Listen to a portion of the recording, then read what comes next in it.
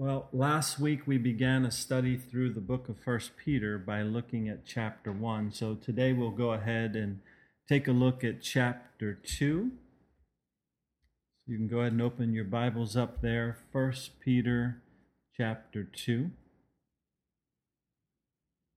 As you get to chapter 2, you'll see that it starts with the word therefore. So let's take a look back into chapter 1. So that we can understand what that word therefore is there for, because it's the continuation of something that was spoken of in chapter 1. And of course, always remember as we go through these letters that when they were originally written, they weren't separated by chapter and verse like we have them in our Bible. It was just one continuous letter. So in order to stay within the context, because we break them up week after week like this, we'll go from one chapter to the next chapter, of course. But in order to stay within the context of the letter, it's good to go back a little bit and read some and then come, up to our study for today. So back in 1 Peter chapter 1, verse 22, and we discussed these verses last week. Since you have purified your souls in obeying the truth through the Spirit in sincere love of the brethren, love one another fervently with a pure heart. Now, again, I mentioned all of this last week, but when a person truly comes to faith in Jesus Christ, when they truly are born again, they have been purified, as it says there, by obedience to the truth, okay? This is the way that our souls become purified, by obeying the truth. And do you also see there in verse 22 that this purifying takes place through the Spirit? So this is the work of the Holy Spirit, and we must not fight against this work being done in our lives. And that might sound like, well, I would never want to fight against the work of the Holy Spirit, but actually it's easy to do because we are people still in the flesh. We have our own opinions and things like that, and we get influenced by the world around us in so many ways, through the media or through television or through movies or whatever it is. There's all kinds of influence that's coming into our lives, but we must realize that the Holy Spirit is doing a work within our souls that is often very contrary to the world around us and to what the world might be presenting to us. Kids go to college nowadays. It's a fact that over 70% of Christian kids that go to a secular university come out of that university not a Christian anymore. Over 70% of them who go in as Christians don't come out as Christians.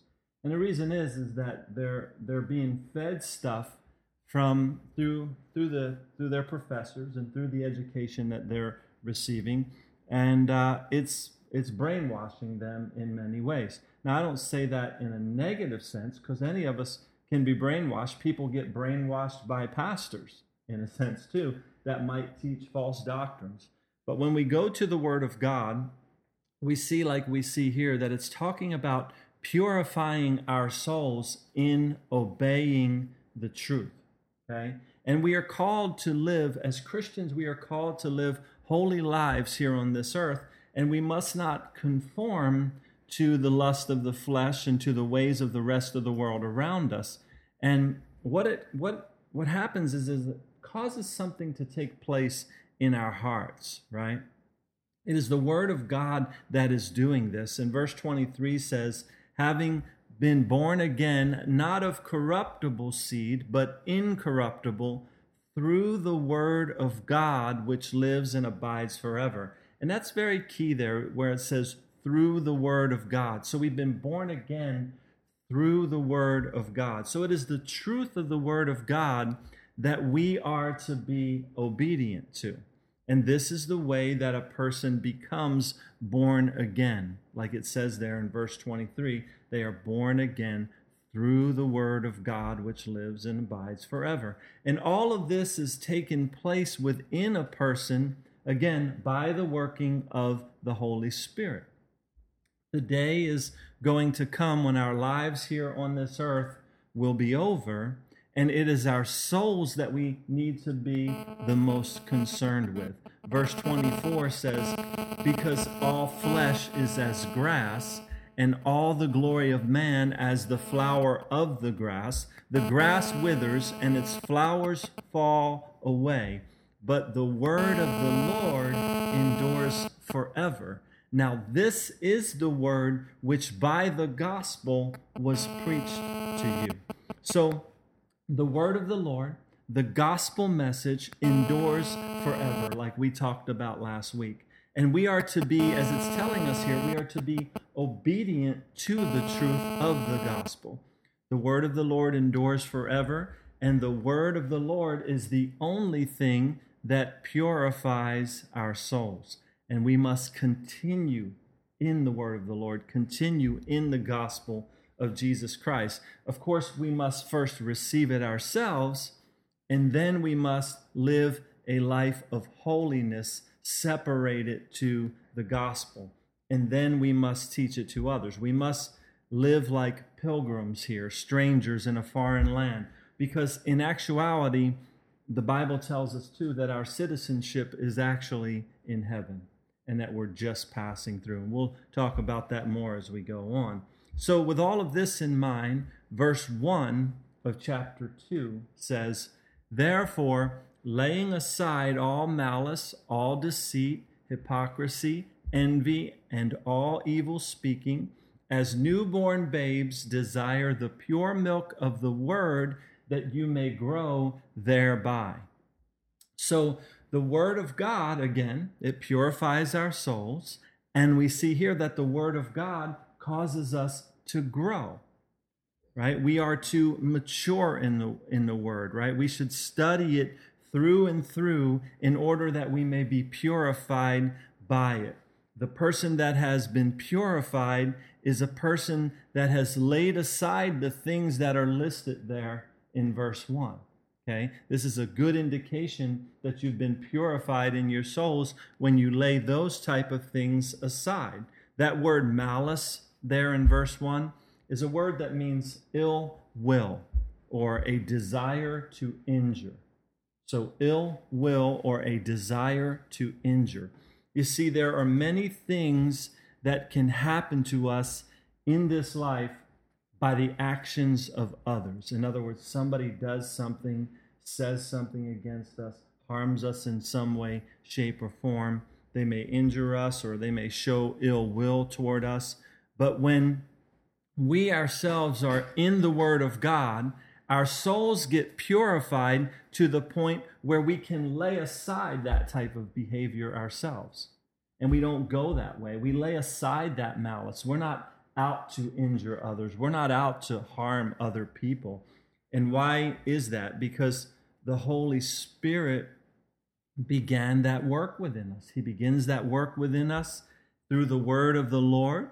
And we then have the ability to show restraint because the fruits of the Holy Spirit begin to work in our lives and we begin to behave differently. We begin to think differently, and we're now behaving in a manner that is in accordance with the Word of God.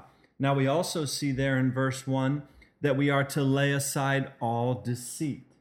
Now, this speaks of craftiness or guile, right? This is where someone would use trickery or cunning to get something to go their way. Okay, and there can be multiple examples we can talk about with that. I don't really have any on the top of my head right now, but somebody uses trickery or cunning to get things to go their way, and that's deceitful, right? And in this life, you may be faced with the temptation to beat the system, right? Or look for loopholes in things as a way of getting around certain things to get things the way you want it. But as followers of Christ, right, who have purified our souls on the Word of God, we realize that we're to lay aside that type of behavior, right? We're to purify our souls in the Word of the Lord. The Bible says to provide things open and honest in the sight of all men, okay, and women, right? Then in verse 1, we also see the word hypocrisy. And this word is a word that if you look up its meaning, it's an actor. Okay, someone that is just playing a part in front of others, but they are completely different behind the scenes, right? So how do we avoid this? How do we avoid all that? How do we avoid being a hypocrite? How do we avoid all deceit? How do we avoid malice, that kind of stuff in our lives? We avoid it by desiring the milk of the word, like it says there, that we may grow. And we begin to grow in our lives and change in that way. Then we see the word envy there in verse 1 as well.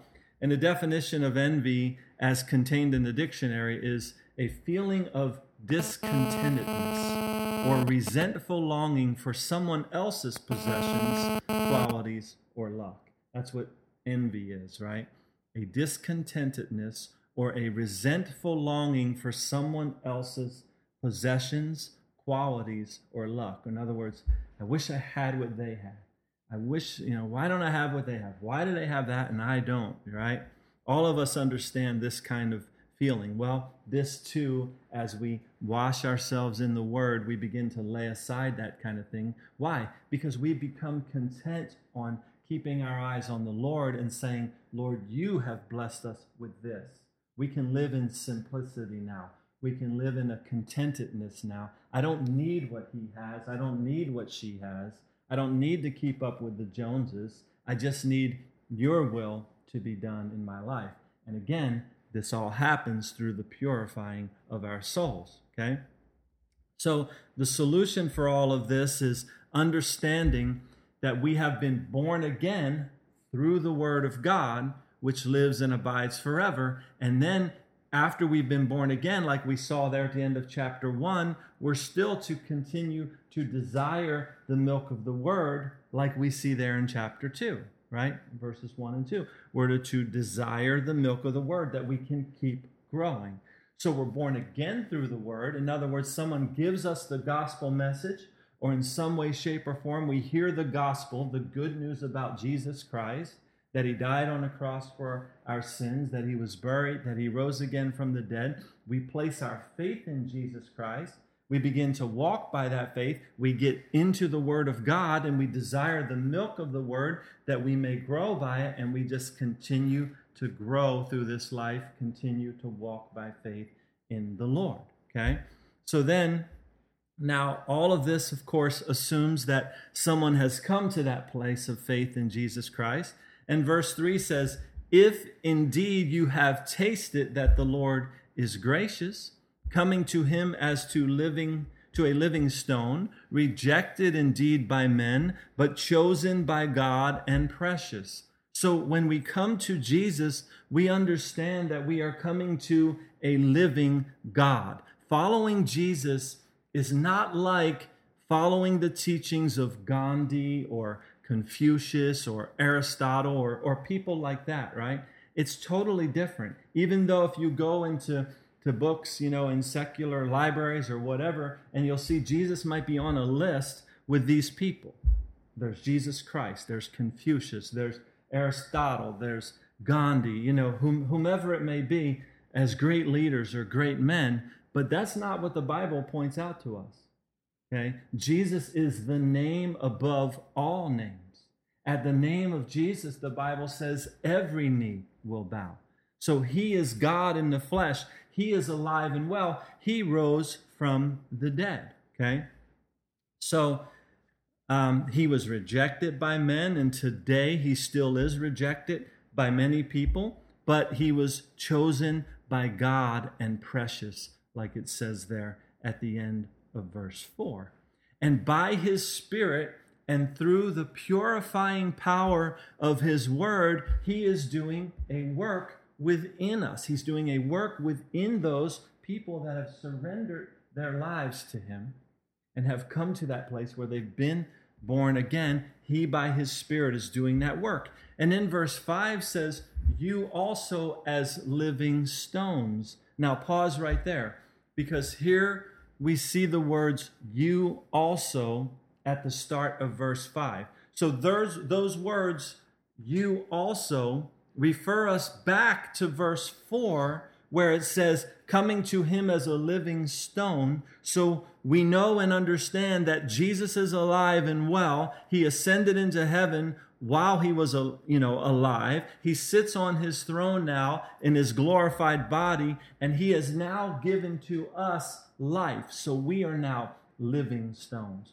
We are now alive. We have that life of Christ in us, and we have that abundant life. So we are spiritually alive now because of Jesus Christ in us, whereas at one time we were spiritually dead because of sin and because of the effect of sin on our lives. But we've been born again, made alive, made new, right? And then that verse 5 continues and says that we are being built up a spiritual house, a holy priesthood, to offer up spiritual sacrifices acceptable to God through Jesus Christ. So, do you realize that this is what we are in Christ? A spiritual house and a holy priesthood. And this work that by his Spirit and through his word, he is accomplishing these things in our lives. Okay? And what are we to be doing? Well, like it says there, we are to be offering up spiritual sacrifices acceptable to God through Jesus Christ. Okay? So let's talk about some of these spiritual sacrifices. Okay? Let's turn to Romans chapter 12. Mark this page and turn to Romans chapter 12. And also, while you're turning there, I'll just read that verse again, that we are to be offering up spiritual sacrifices acceptable to God through Jesus Christ. The only way spiritual sacrifices are acceptable is if they are through Jesus Christ. Not through anyone else, not through any other religion, not by going to this priest or to that person or whatever. It's through Jesus Christ and Jesus Christ alone. So in Romans chapter 12, right? So what are these spiritual sacrifices? Or what are some examples of spiritual sacrifices? Romans chapter 12, verse 1. I beseech you, therefore, brethren, by the mercies of God, that you present your bodies a living sacrifice, holy, acceptable to God, which is your reasonable service. And do not be conformed to this world, but be transformed by the renewing of your mind, that you may prove what is that good and acceptable and perfect will of God. So, to present your bodies to the Lord, that's a spiritual sacrifice. We are not to conform to this world with our physical bodies. We're not to be doing what the things the rest of the world is doing, and the rest of the world says okay when it comes to what we do with our physical bodies. We instead are to sacrifice our bodies to the Lord, surrender our bodies to the Lord. We are to renew our minds in such a way that we live our lives here on this earth caring about the things that are good and acceptable and what are the perfect will of God. That's what we should be desiring. 1 Corinthians chapter 6 says, do you not know that your body is the temple of the Holy Spirit who is in you, whom you have from God, and you are not your own? For you were bought at a price. Therefore, glorify God in your body and in your spirit, which are God's. Notice the distinction being made there. Your body and your spirit. Glorify God in your body and your spirit, telling us that we're more than what we just see on the outside, right? We have a body, right? Let me back that up and say we are a spirit. We have a soul. We live inside of a body, okay? But in our world today, in our society today, it's all about the body, right? Advertising, everything, it's all about your image. It's all about how you look. It's all about the outward. Now, don't get me wrong. Scripture tells us we are to take care of our body. Because why? Well, I just read it to you. Our body is the temple of the Holy Spirit. So we're to take care of our body. But it's not all about the body like the rest of the world around us is, okay? So we are to care about our souls and to care about who we are spiritually, because everything about us, when we come to Jesus Christ, everything about us now belongs to God, okay? Because we have surrendered our lives to him. So it is a spiritual sacrifice when we surrender our bodies to the Lord in every aspect. And it says this is our reasonable service. Why is it our reasonable service? Well, because Jesus paid it all to redeem us. And if we're going to come to him, right, as a living stone, we're going to come to him and we're going to say, I surrender to you, Lord. I don't want to be in control of my life anymore. It's not about me anymore. I want you, I want your spirit within me to now lead me through this life, okay? So now let's look at another example of a spiritual sacrifice. Turn to Ephesians chapter 5.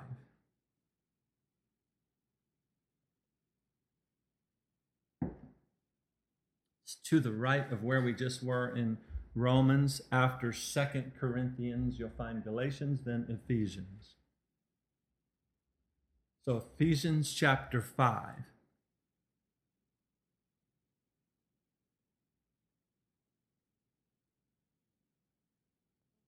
And let's look at verses 1 and 2. So Ephesians 5, verse 1. Therefore, be imitators of God as dear children, and walk in love as Christ has also has loved us and given himself for us, an offering and a sacrifice to God for a sweet smelling aroma. So we see here that walking in love is also a sacrifice. It is a spiritual sacrifice. Christ's love for us was to God a sweet-smelling aroma, like it says there, and we are to be imitators of the love of Christ here on this earth, and that is a spiritual sacrifice. Okay? So let's look at another sacrifice. Turn to Hebrews chapter 13. Toward the back of your Bible from where you are there in Ephesians. Hebrews chapter 13.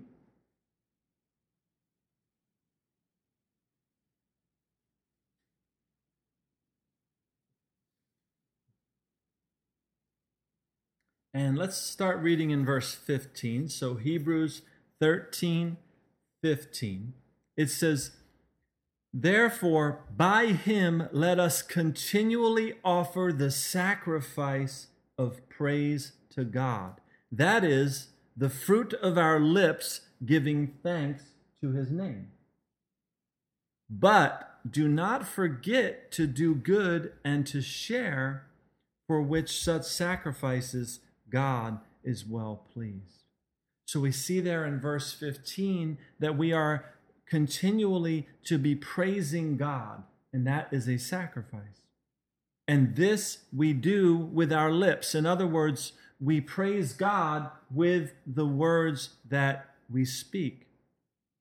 And more specifically there, it tells us what praising God is. It is giving thanks to God.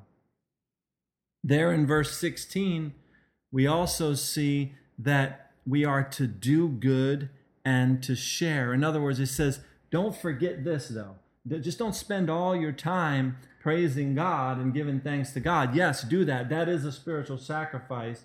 But don't forget to get out and do good as well, right? And that can describe a lot of churches today, right? We go into church and we praise God. We sing songs or we do whatever to praise God with our lips. But then we go out and we forget to do good and to share with others. This is also a part of that sacrifice. And there it tells us that with such sacrifices, at the end of verse 16, with such sacrifices, God is well pleased. Okay? So again, to surrender our bodies to God, like we saw in Romans, to love as Christ has loved us, to give thanks to God continually, to do good and to share with others. These are just a few examples of spiritual sacrifices. And as we turn back now to 1 Peter chapter 2,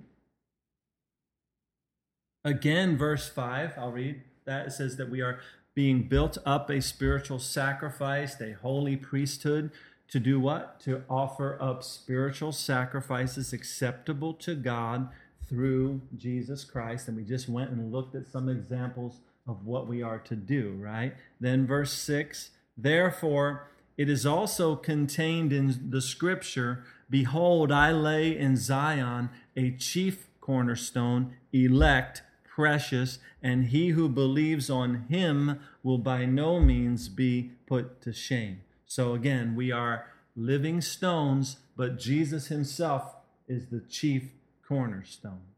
He is ultimately the elect one. He is precious. And by believing in him, we will by no means be put to shame. You see, there's no shame for us because Jesus took our shame. We have been made new. We have been born again to what the Bible calls a living hope.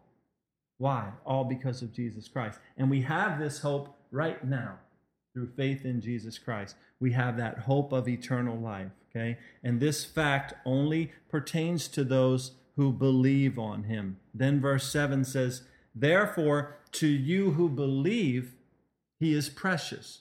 But to those who are disobedient, the stone which the builders rejected has become the chief cornerstone, and a stone of stumbling and a rock of offense. They stumble, being disobedient to the word to which they also were appointed.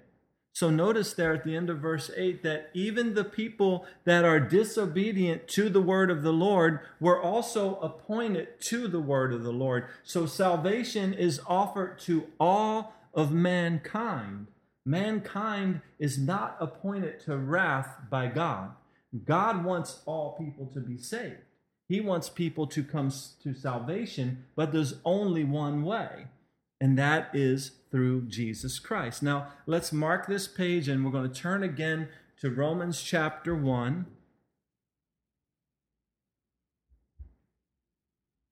This is a very familiar passage of Scripture. Romans chapter 1, verse 16.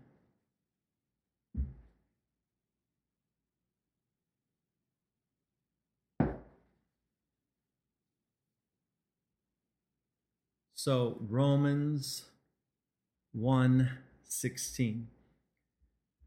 It says, for I am not ashamed of the gospel of Christ, for it is the power of God to salvation for everyone who believes, for the Jew first and also for the Greek. So we talked about this last week, right? The gospel, the word of God, is how a person becomes born again. And I touched on it this morning as well. We are born again, like we read, not of corruptible seed, but incorruptible seed through the word of God, which lives and abides forever. So we cannot be ashamed to proclaim this gospel because there's no other way to salvation. You know, it's just kind of funny how Christians like to bottle up the gospel, unfortunately, and they don't share it with someone. But you know, we were up on Mount Lemmon yesterday, down in Tucson. It's 9,100 feet up. We went down, we visited some friends, and we took a drive up there. And I was thinking, you know, when a fire happens on these mountains, it's like one way down. It's the only way down, you know? And if I were to go to someone and that mountain was on fire, and I were to go to someone and say, hey, you've got to go that way. That's the only way. And they would say, oh, you're so narrow-minded. Why are you telling me the way to go? I'm telling you, this mountain's on fire, and that's the only way. There ain't no other way down. You just got to get down that way, and that's it. But they say, I don't want to hear what you have to say. You're trying to beat me over the head with this stuff, you know? I don't want to hear that. What's the only way? Well, Scripture tells us that Jesus is the only way. And we cannot be ashamed of sharing the gospel the only way. Because the only way that's going to keep you from burning. It's the only way that's going to keep you from that fire on that mountain. You know, you got to get out of here. And this is the only way. Then verse 17 says of that gospel, that for in it the righteousness of God is revealed from faith to faith, as it is written, the just shall live by faith. For the wrath of God is revealed from heaven against all ungodliness and unrighteousness of men who suppress the truth in unrighteousness. So you see, man, again, is not appointed to wrath by God, but God's wrath is against ungodliness and unrighteousness. The ungodliness and the unrighteousness of men suppresses the truth, like it says there. Because of Jesus Christ, mankind is actually appointed to eternal life, but this comes only through obedience to the Word. You see, a lot of people think God is against them. A lot of people think that God condemns them. Now, God does condemn ungodliness and unrighteousness, but God loves people. So much so that he gave his only begotten Son to redeem them and to offer to them eternal life. But people reject it, like we see in Scriptures. People rejected Jesus Christ when he was here. And they're rejecting the gospel now. They're rejecting the way, the truth, and the life. They don't want to hear it. They want to come up with their own way of escape, you know? Then verse 19, because it says, because what may be known of God is manifest in them, for God has shown it to them. For since the creation of the world, his invisible attributes are clearly seen, being understood by the things that are made, even his eternal power and Godhead, so that they are without excuse. Because although they knew God, they did not glorify him as God, nor were thankful, but became futile in their thoughts, and their foolish hearts were darkened. Professing to be wise, they became fools, and changed the glory of the incorruptible God into an image made like corruptible man, and birds and four-footed animals and creeping things. Therefore God also gave them up to uncleanness in the lust of their hearts, to dishonor their bodies among themselves, who exchanged the truth of God for the lie,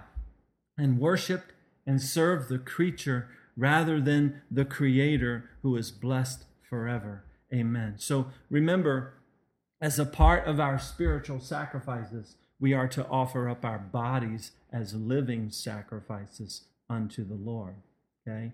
And flipping back now to 1 Peter chapter 2, verse 9 tells us, but you are a chosen generation, a royal priesthood, a holy nation, his own special people, that you may proclaim the praises of him who called you out of darkness into his marvelous light. So again, we are called to be obedient to the word, and we are called to no longer walk in darkness, but rather to walk in the marvelous light of the Lord. And that is what happens when someone comes to faith in Jesus Christ, and they come to be born again, and they realize that he is the way, the truth, and the life. He is the only way that God has offered. My example of Mount Lemon may fail in a sense that someone would say, oh no, there's another road. You can go down this way. But when it comes to the truth of the Word of God, when it comes to salvation, God has offered one way and one name, and that is Jesus Christ. And at one time, though, we all have walked in darkness and were not children of God. Verse 10 continues, who once were not a people, but are now the people of God, who had not obtained mercy, but now have obtained mercy. Beloved, I beg you, as sojourners and pilgrims, abstain from fleshly lust, which war against the soul. Do you see that? Our fleshly lust will war against our soul, and they'll change who we are on the inside. But he's saying, I beg you, as sojourners and pilgrims. In other words, you're just passing through. We are strongly exhorted here to not live the way the rest of the world around us lives. When we get tangled up in fleshly things, they begin to war against our souls. So we are to be strangers. We are to be pilgrims, right? Like verse 10 says, we are now the people of God. We have obtained mercy, and we should live in such a manner that reveals this fact to the world around us. Those without Christ, they are the natives in this world, right? But we are sojourners, pilgrims, just passing through. So therefore, we are to behave differently. And verse 12 says, having your conduct honorable among the Gentiles, that when they speak against you as evildoers, they may by your good works which they observe glorify God in the day of visitation.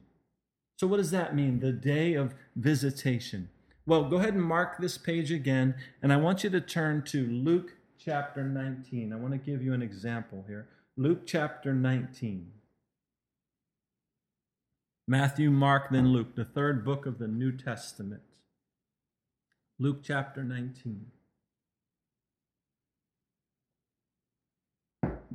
And here we'll look at what we studied a few weeks back, where Jesus was making his triumphant entry into the city of Jerusalem.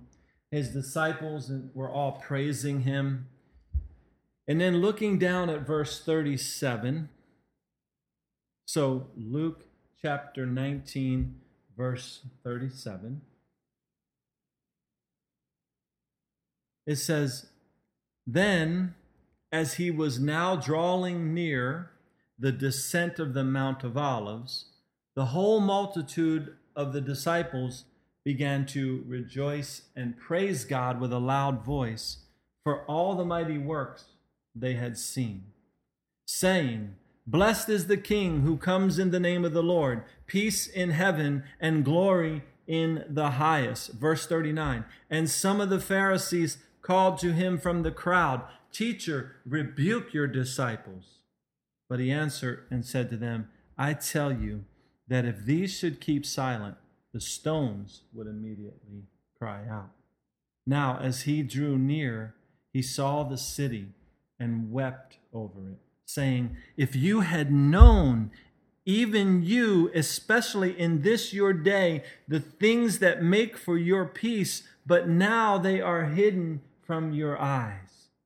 So you see, it was just like we talked about on Palm Sunday. It was just as plain as day, right? Here comes the Lord. He's entering the city. He's about to go to the cross.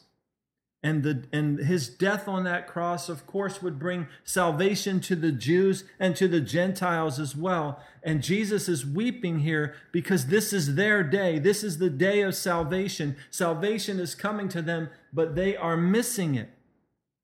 But just as it was then, so it is now. There are people all around you and me today that do not realize that this is the time of salvation. This is the time to come to the Lord. The days are running short, and the Lord will return again. Let's read on, verse 43. For days will come upon you when your enemies will build up an embankment around you, surround you, and close you in on every side. And of course, we know that this literally happened to Israel on a couple of occasions at least, right?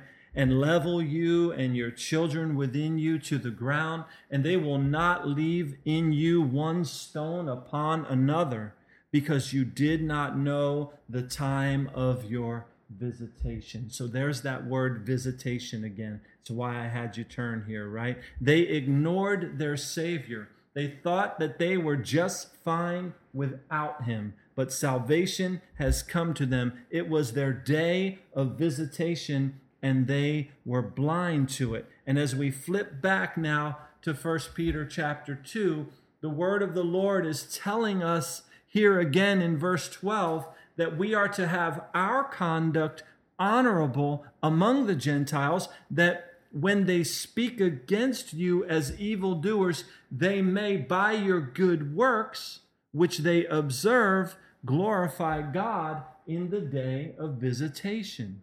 So by our good works, the way we conduct our lives, that can have a tremendous impact on the lives of others.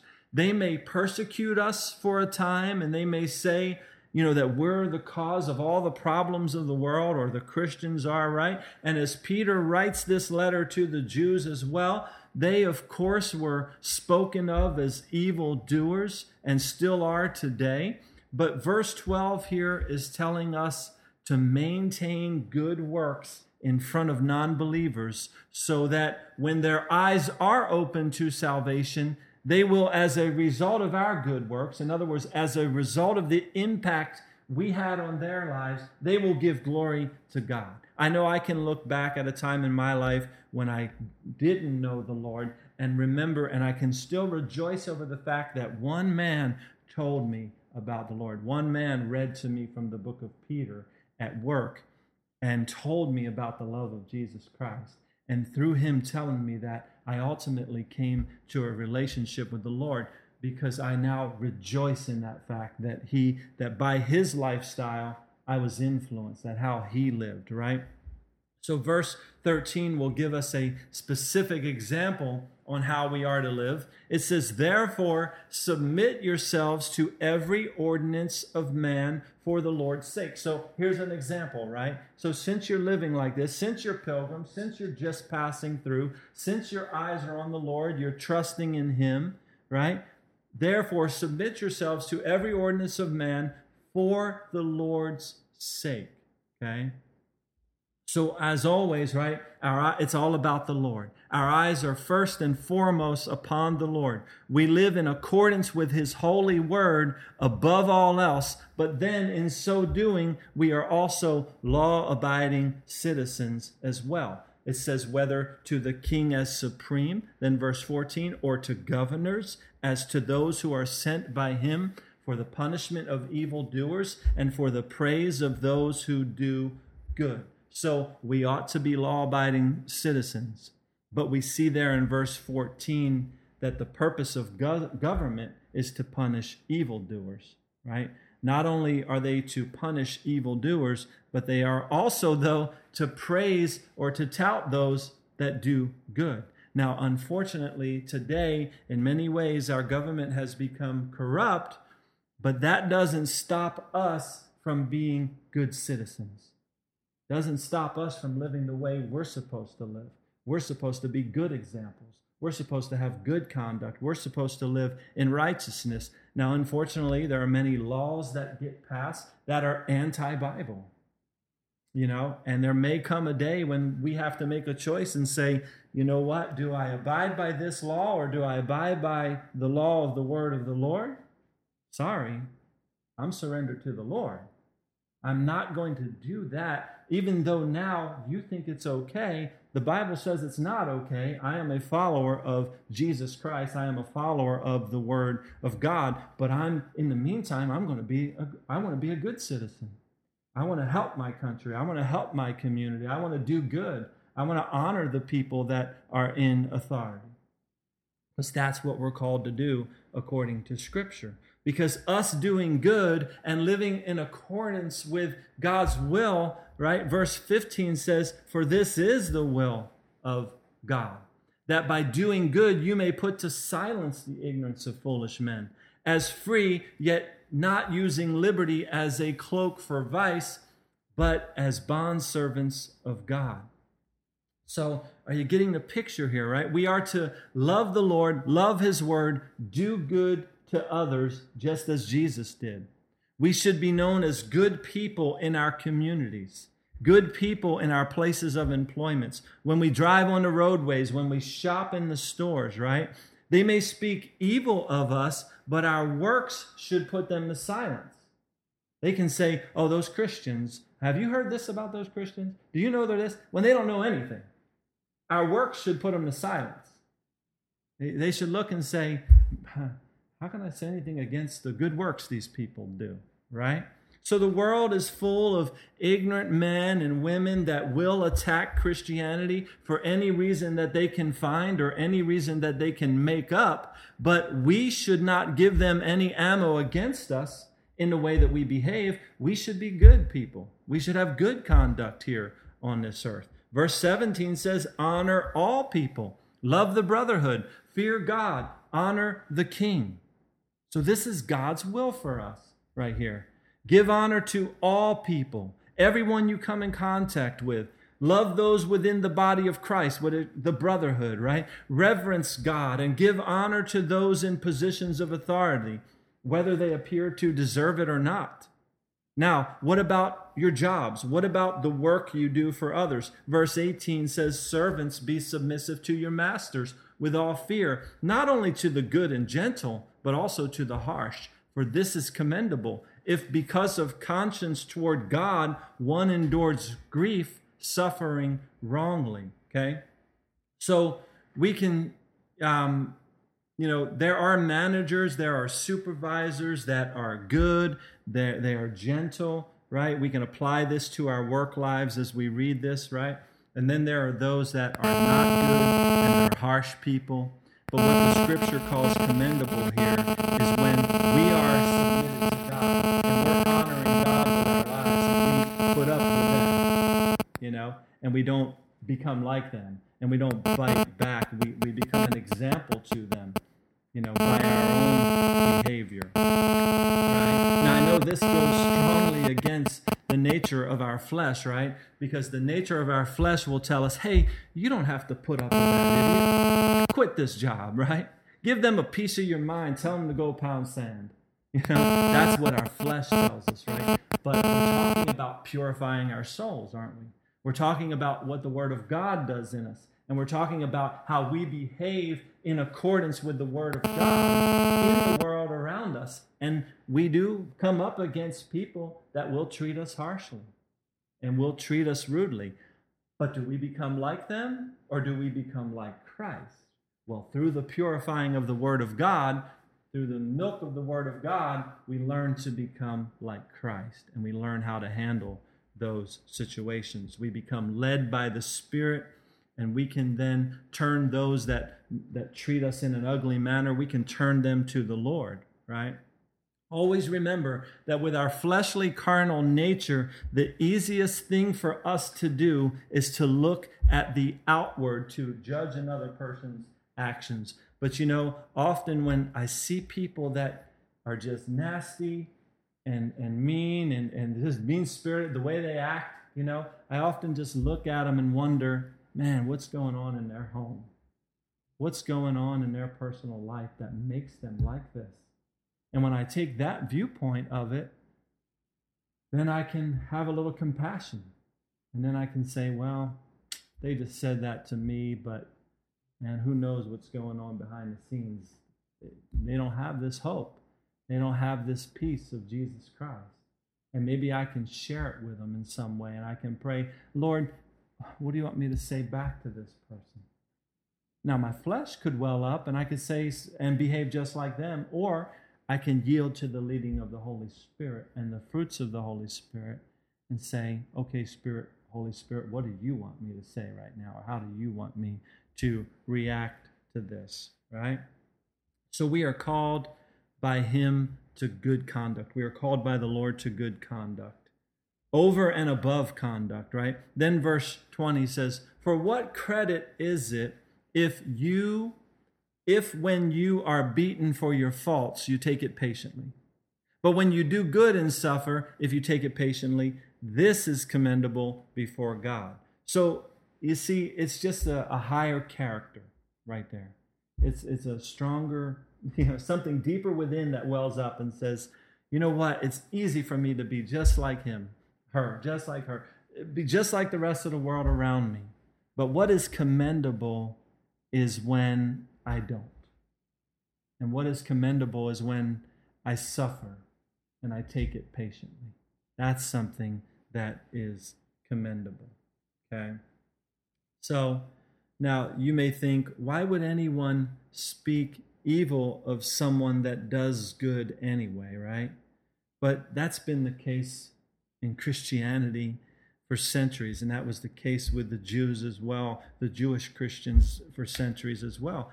But you've got to understand something here. Today, we live in a world where good is beginning to be called bad, and bad is beginning to be called good, right? If you are obedient to the word of the Lord and you discipline your children, for example, today's society says this is bad, but the Bible says it's what we're supposed to do. Okay? If you believe that a baby in the womb should not be murdered and should have the right to live, then you are considered opposed to women, and you are considered, narrow-minded. If you believe in the word of the Lord and you know that marriage is a God-ordained institution between one man and one woman, then you are considered intolerant of others. So it's difficult today when good is called evil and evil is called good. And there is that change in our society where you're supposed to accept these wrong things that are against God's word. You're supposed to accept them, or otherwise you are labeled as intolerant and you have a hate crime on you or something like that. When really you're going back and saying, no, I believe that God is good. I believe that when he created all things in the beginning, he said it was good. And the way he created everything is the way we are supposed to live. Again, that's the difference. That's why we see the Bible uses the word pilgrims, right? Because we're different. We're different.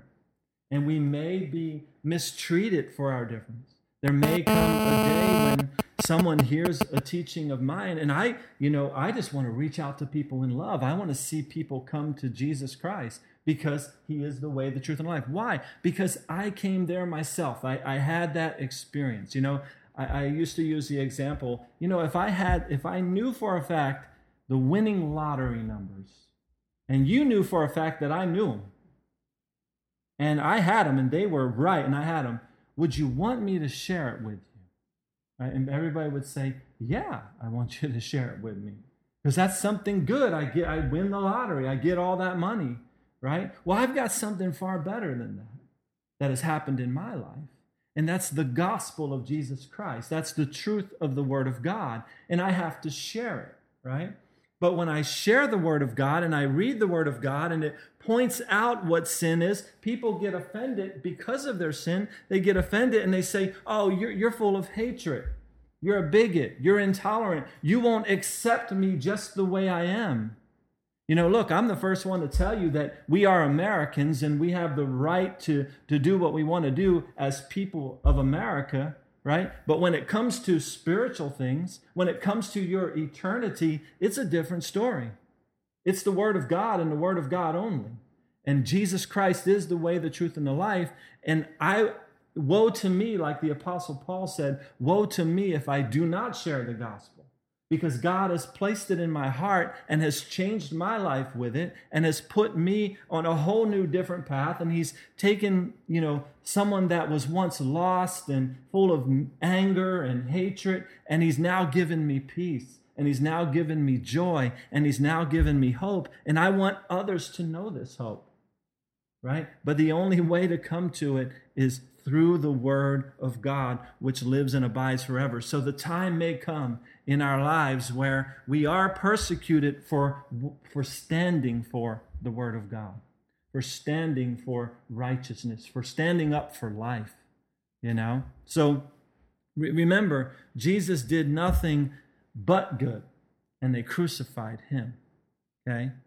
So verse 21 says, for to this you were called, because Christ also suffered for us, leaving us an example that you should follow his steps, who committed no sin, nor was deceit found in his mouth, who when he was reviled did not revile in return. When he suffered, he did not threaten, but committed himself to him who judges righteously.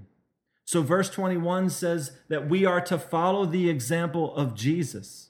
Okay? He led a sinless life. He didn't speak deceitful words. He didn't fight back, but instead he was a humble man that committed himself to God the Father. You see, it is indeed difficult to live this life here on this earth in a righteous manner, because we will suffer when doing so. But this is what we are called to do as followers of Christ. We are to let go of our desire for revenge. Let go and let God, like the saying says, right? Let Him have control of all things. Like we see in the first 3 verses of this chapter, we are to lay aside malice, all deceit, hypocrisy, envy, and all evil speaking. And we are to desire the milk of the word that we may grow thereby, because we have come to the Lord and we have tasted, like verse 3 says, we have indeed tasted that the Lord is gracious. And we know, as verse 24, speaking of the Lord, says, who himself bore our sins in his own body on the tree, that we, having died to sins, might live for righteousness, by whose stripes you were healed. For you were like sheep going astray, but have now returned to the shepherd and the overseer of your souls. So there again, it's all about our souls. It's about purifying our souls. We have a shepherd of our souls. We have an overseer of our souls who we have returned to. Okay? So you see, the world has gone astray, but so once did we. Jesus bore our sins in his own body on that cross, and we are now to live a life that shows we have died to sins. We are now to live in righteousness because Jesus has healed us from living in sin. With Jesus as the shepherd and the overseer of our souls, we can now live our lives in a righteous manner, doing good to others, honoring those that are in position of authority, because we know that in the end, it's God that is the judge anyway. Okay? And the just will receive their reward, and so will those that practice evil. But there is never an excuse for us to live the way the rest of the world around us lives, because we are pilgrims. We are sojourners. We are strangers. We are just passing through. Amen? Let's pray. Father, again, we thank you for your word, your life-giving word. Lord, your word that changes us from the inside out, Lord. I pray, Lord, that each one of us will grow in the grace and in the knowledge of you, that we will continue to desire the milk of your word, that we may grow thereby, Lord. And all of this we know is because of the work of your Holy Spirit within us, Lord. And we pray for those, Lord, who we know who have not come to salvation in you, who have not come to that place of that hope, that peace, that joy of knowing eternal life in your name, Jesus. We just pray for those, and we pray that you will use us as ministers of your gospel as we go forth into the rest of this week. We pray your will to be done in our lives and through our lives, we pray, and in the lives of those we come in contact with. Again, we thank you for this time. In Jesus' name, amen.